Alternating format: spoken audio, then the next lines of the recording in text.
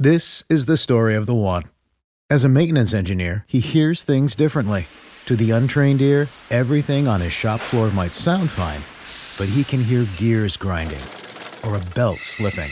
So he steps in to fix the problem at hand before it gets out of hand. And he knows Grainger's got the right product he needs to get the job done, which is music to his ears. Call, click Grainger.com, or just stop by. Grainger, for the ones who get it done.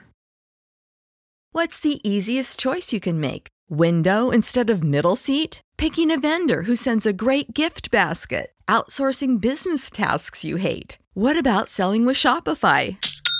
Whether you're selling a little or a lot, Shopify helps you do your thing, however you cha-ching. Shopify is the global commerce platform that helps you sell at every stage of your business. From the launch your online shop stage to the first real-life store stage, all the way to the did we just hit a million orders stage. Shopify's there to help you grow. Whether you're selling scented soap or offering outdoor outfits, Shopify helps you sell. Wherever and whatever you're selling, Shopify's got you covered. Sign up for a $1 per month trial period at shopify.com/try. Go to shopify.com/try now to grow your business, no matter what stage you're in. Shopify.com/try.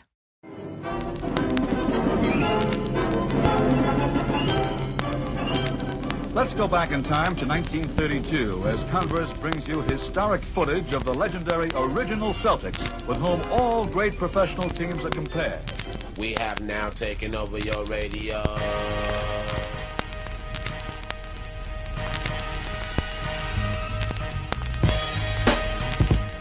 Richie Guerin is about to show you the most important step in getting past a man. It's the first one. And Oscar will inbound it.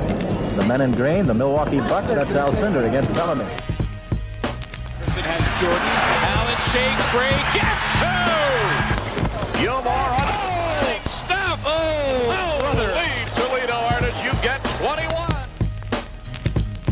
4:28 to go in the first quarter for the Cow Palace. Here's Barry. Jordan, open, Chicago with the lead! Hello, and welcome back to the Over and Back Classic NBA podcast. I am Jason Mann. With me, as always, is Rich Critch, and we have Jared Dubin returning with us. He is an editor emeritus at Harvard Paroxysm and host of Quo Vadis on this very network. Jared Dubin, welcome back to the show, sir. Thanks for having me for, I think, the fourth time now, guys. I appreciate it. He's been here more than I have.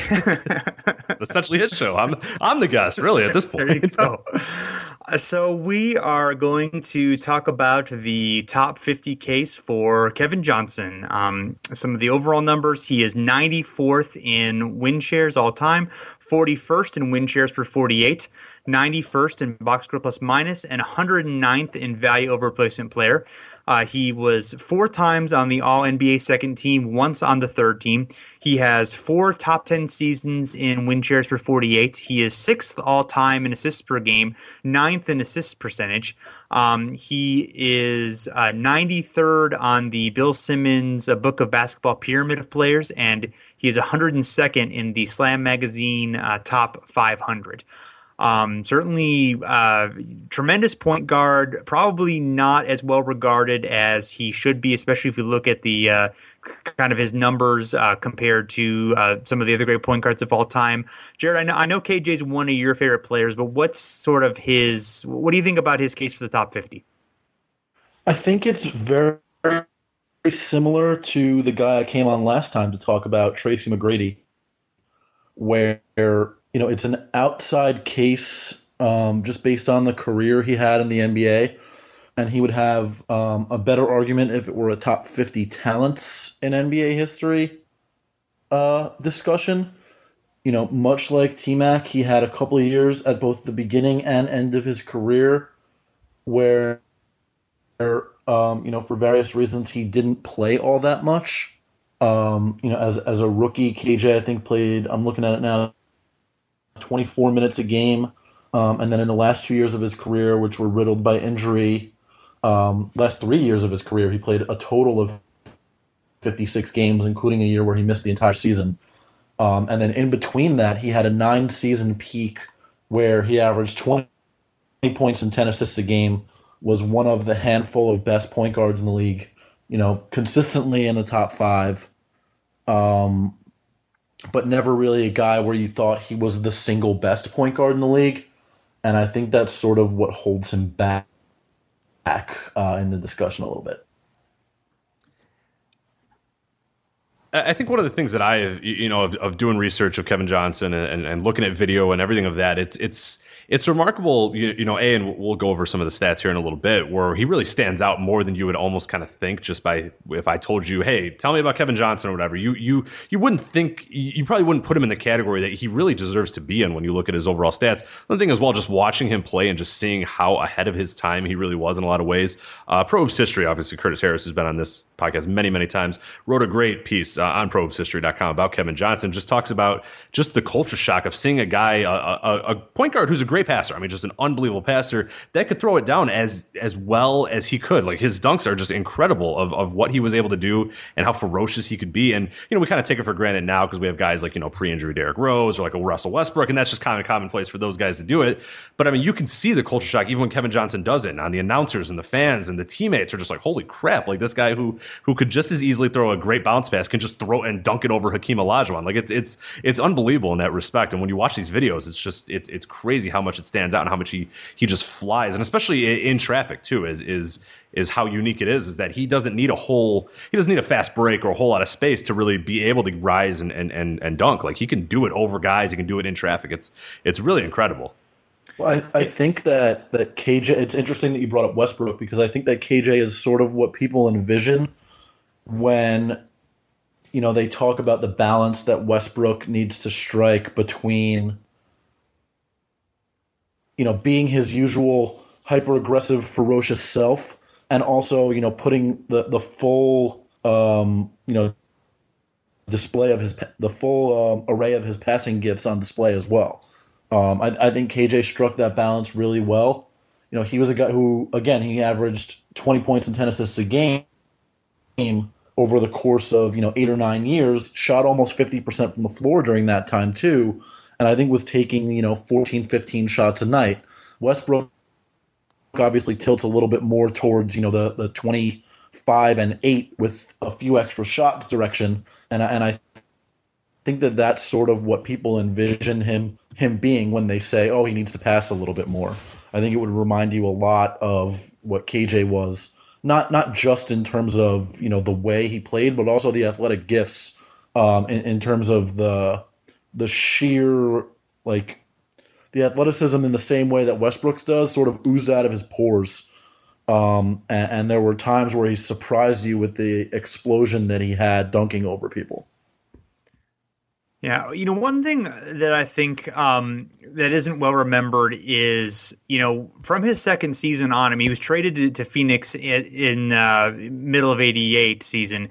And then from 89 to 92, he was either one or two minutes leaders and probably the best player on those Suns teams. And those Suns teams before Barkley was on there were really good teams. And, they had Tom Chambers and they had, they had Jeff Hornacek and they had other guys who were pretty good. Dan Marley, of course. So it wasn't just KJ show, but, he was he was kind of leading that attack. And those teams were really good in a competitive Western Conference. They had a couple of playoff disappointments, but they made the 1990 Western Conference Finals. They beat the Lakers in the semis.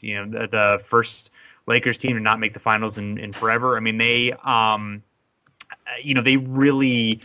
I think young Kevin Johnson, kind of before the injuries started to take their toll and, kind of some of the other issues, and like I said, was just a dynamic player and was really just an incredible force. I guess the question is, is that quite enough given the depth that we have at point guard? Yeah, I'm not sure. Because again, like we talked about with T-Mac, the candle burned very bright, but it didn't burn for that long. I think if he had more seasons on either side of his peak where he was just a good player as opposed to what he was when he was at his best, then he'd have a stronger case. His all-time numbers would be, a little bit higher, things like that. You look at he wound up with, just over 13,000 points and 6,700 assists.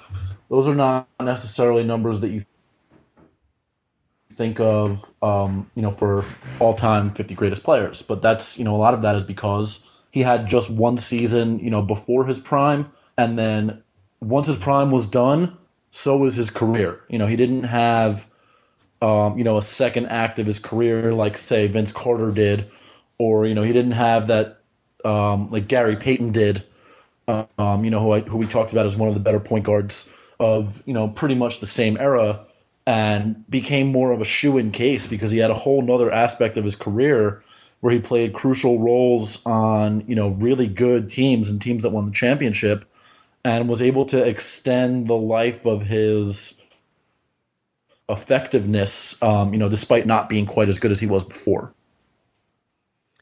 Real quick, before we kind of move on here, I wanted to look at, as we do in all these podcasts, is look at how he rates position-wise and era-wise and all that sort of stuff. And this is where he really jumped out at the board with me, and I was just kind of shocked at how well he held up. Era and position, he's 13th in points per 36, 3rd in assists per 36, 42nd in effective field goal percentage, but what he really stands out, 2nd in win shares per 48, 4th in win shares, then 9th in value over replacement player. And then you look at all-time position-wise, 59th points per 36, 6th in assists per 36, 9th in win shares per 48, 21st in win shares, and 29th in value over replacement players. So he, as far as guards go all time, and especially point guards, I mean, that we talk about a guy who pretty much in all the big stats or all the big sort of advanced stuff, he's a top 30 guy in pretty much all of them, and that's remarkable.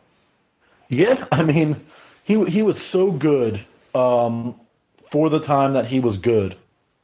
And, it's sort of unfortunate that his career basically ended at age 30. Like I said, after that, he played 56 total games. He was sort of, wrecked by injuries. And even for a few years before that, he was dealing with injuries a lot too. But he was still, incredible while he was on the floor during that time. Yeah, we looked sort of at side by side with a few guys who we kind of put at a similar place in the pecking order. These guys are probably all maybe ahead of him, but just kind of looking at some guys who were, I think, just decent guys to just look at on the surface. Bob Cousy, Hal Greer, Jason Kidd, Steve Nash, and Gary Payton. And, I was kind of surprised that there were some things about him that stood out. He led them all in win shares per 48. He led them all in PER. He was second in true shooting percentage by a landslide next to Nash. The one skill that really stood out to me, which I never really thought much about, was his free throw rate. He was really able to get to the line at a high rate and was really able to, that really kind of stood out as well. So the negative for that is that his long minutes played are by far the least. I mean, he has half the career minutes played of Jason Kidd, basically. So it kind of presents both sides of that. But I do think that I think for me overall for KJ is that there is a case, and it's a surprisingly good case, but it's probably not quite enough just because, there's a lot of great point guards out there, and, he's just going to end up kind of being stacked behind those guys for the most part. I mean, he's definitely worth thinking about, and I'm glad that we have a discussion about him. He's just a fun guy to have watched played and just a fun guy to talk about, but I do think probably he's going to fall short. Yeah, I think that you were onto something at the beginning when you said that he was sort of before his time. In this era of attacking point guards that we have now, he would have been, imagine him having sort of free reign towards the paint that he didn't really have throughout the 90s. He already sort of set that kind of mold for the attacking point guard in terms of, getting to the rim. So many of his shots were close. He didn't take a lot of threes at all. And I think that was why he sort of lived at the free throw line. And if he had the kind of access to the paint that players have now because of the way the hand checking rules, have changed, I think he would have been, even more so at the line, which is pretty crazy to think about for a point guard that, for almost a decade was at the line 6-7 times a game, or a few years up there he was at 8 times a game. It's unbelievable. It's just that's not something you would have heard of from point guards at that time. It's that. That's the biggest thing. When I was kind of looking through his stats and looking at his numbers, it was like, oh my god, like I couldn't believe it. Like I thought it was an error, that I was looking at the wrong thing. Like maybe what was that per 100 possessions? I was like, no, that's like per game. Was like it's just because it's on. I mean, we talk about other guys. Look at comps like Jason mentioned, guys like a Steve Nash or Jason Kidd or whatever, guys who were just as good at getting the line and scoring near the basket or whatever, and they're 2 a game, 3 a game tops, and you have a guy getting 6 a game. It's just unheard of for a point guard. Those are shooting guard numbers, and he was such a good passer too to boot. It's unbelievable, his skill set, and it's a shame we don't sort of recognize him as more than he is, and he just sort of is kind of a fleeting guy. I mean, he's not even, when we talk about those Suns teams, we think of Barkley, I think, first off, before we think of him, and that's kind of unbelievable when you think of the longevity that he had there and what he was able to accomplish there before Barkley even went there, and then what he was able to accomplish, when Barkley was there, and he was still, a vital part of that. And then another interesting thing too is if you look at the post-Barkley Suns, he goes right back to what he was doing kind of before Barkley was there, averages 20 a game or whatever. It's just an awesome career that, unfortunately, just the injuries just derailed it immediately, and then there was just nothing left. It's interesting that you brought up, that everybody thinks about Barkley on those teams. Because I was, too young to catch early KJ, like the first 4 or 5 years of his career. But I guess it was the 93 finals was the first time I ever watched that team. Because I was six years old still at the time. But the Knicks had lost to the Bulls in the Eastern Conference Finals, and before that, I had, once the Knicks were out, it was like, okay, I thought the season was over at that point. But that year, during the Eastern Conference Finals, there was a game like either on my birthday or the day before my birthday, whatever it was, that I was still 6 years old at the time. These games are being played at night. But because it was my birthday, my dad was like, okay, you can stay up and watch this game.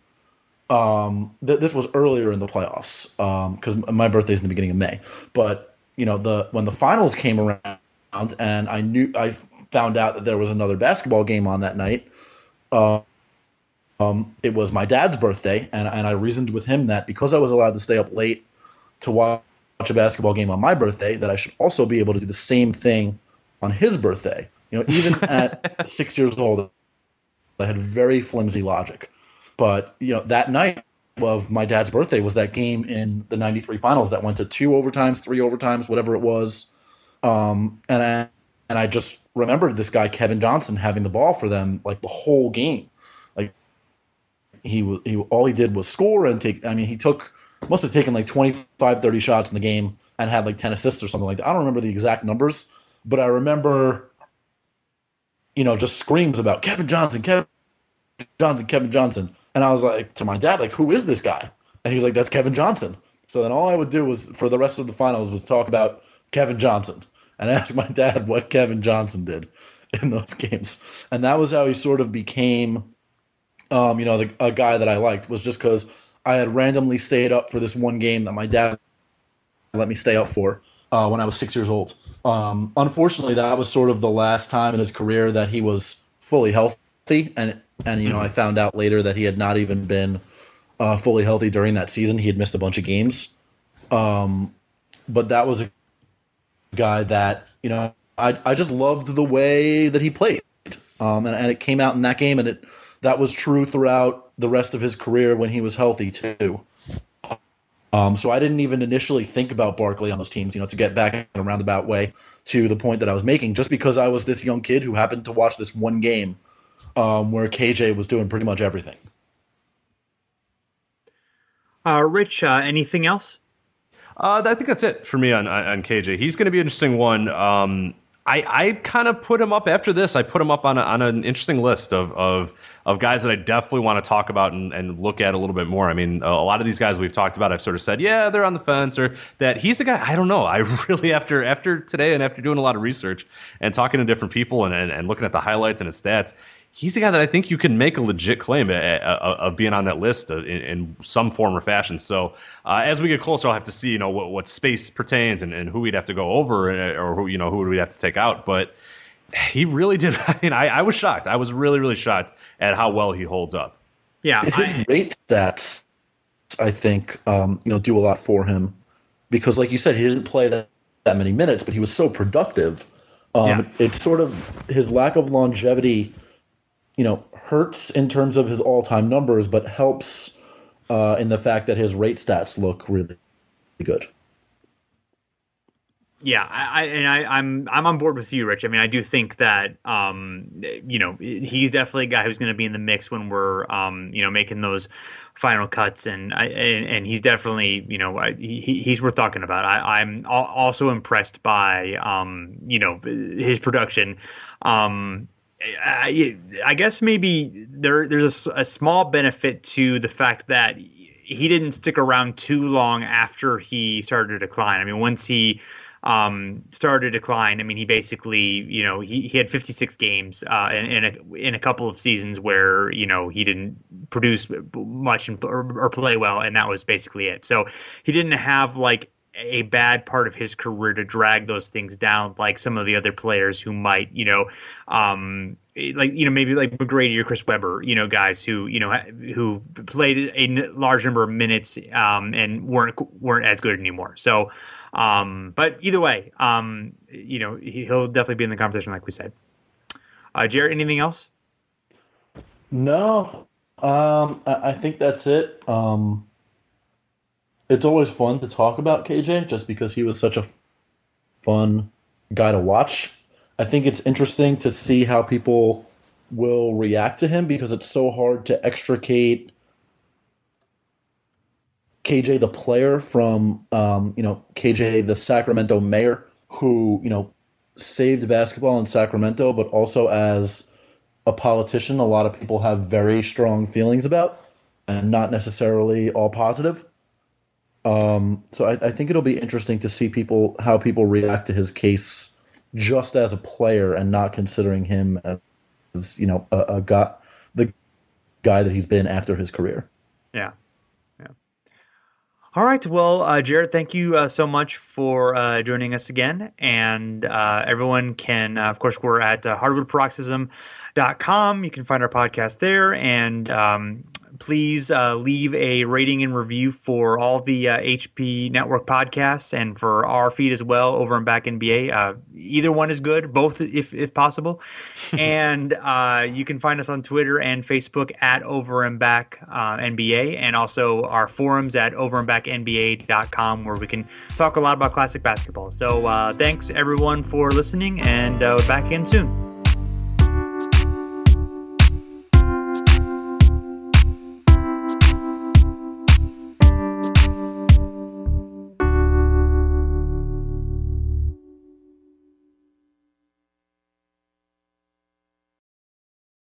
This is the story of the one. As head of maintenance at a concert hall, he knows the show must always go on. That's why he works behind the scenes, ensuring every light is working, the HVAC is humming, and his facility shines. With Grainger's supplies and solutions for every challenge he faces, plus 24/7 customer support, his venue never misses a beat.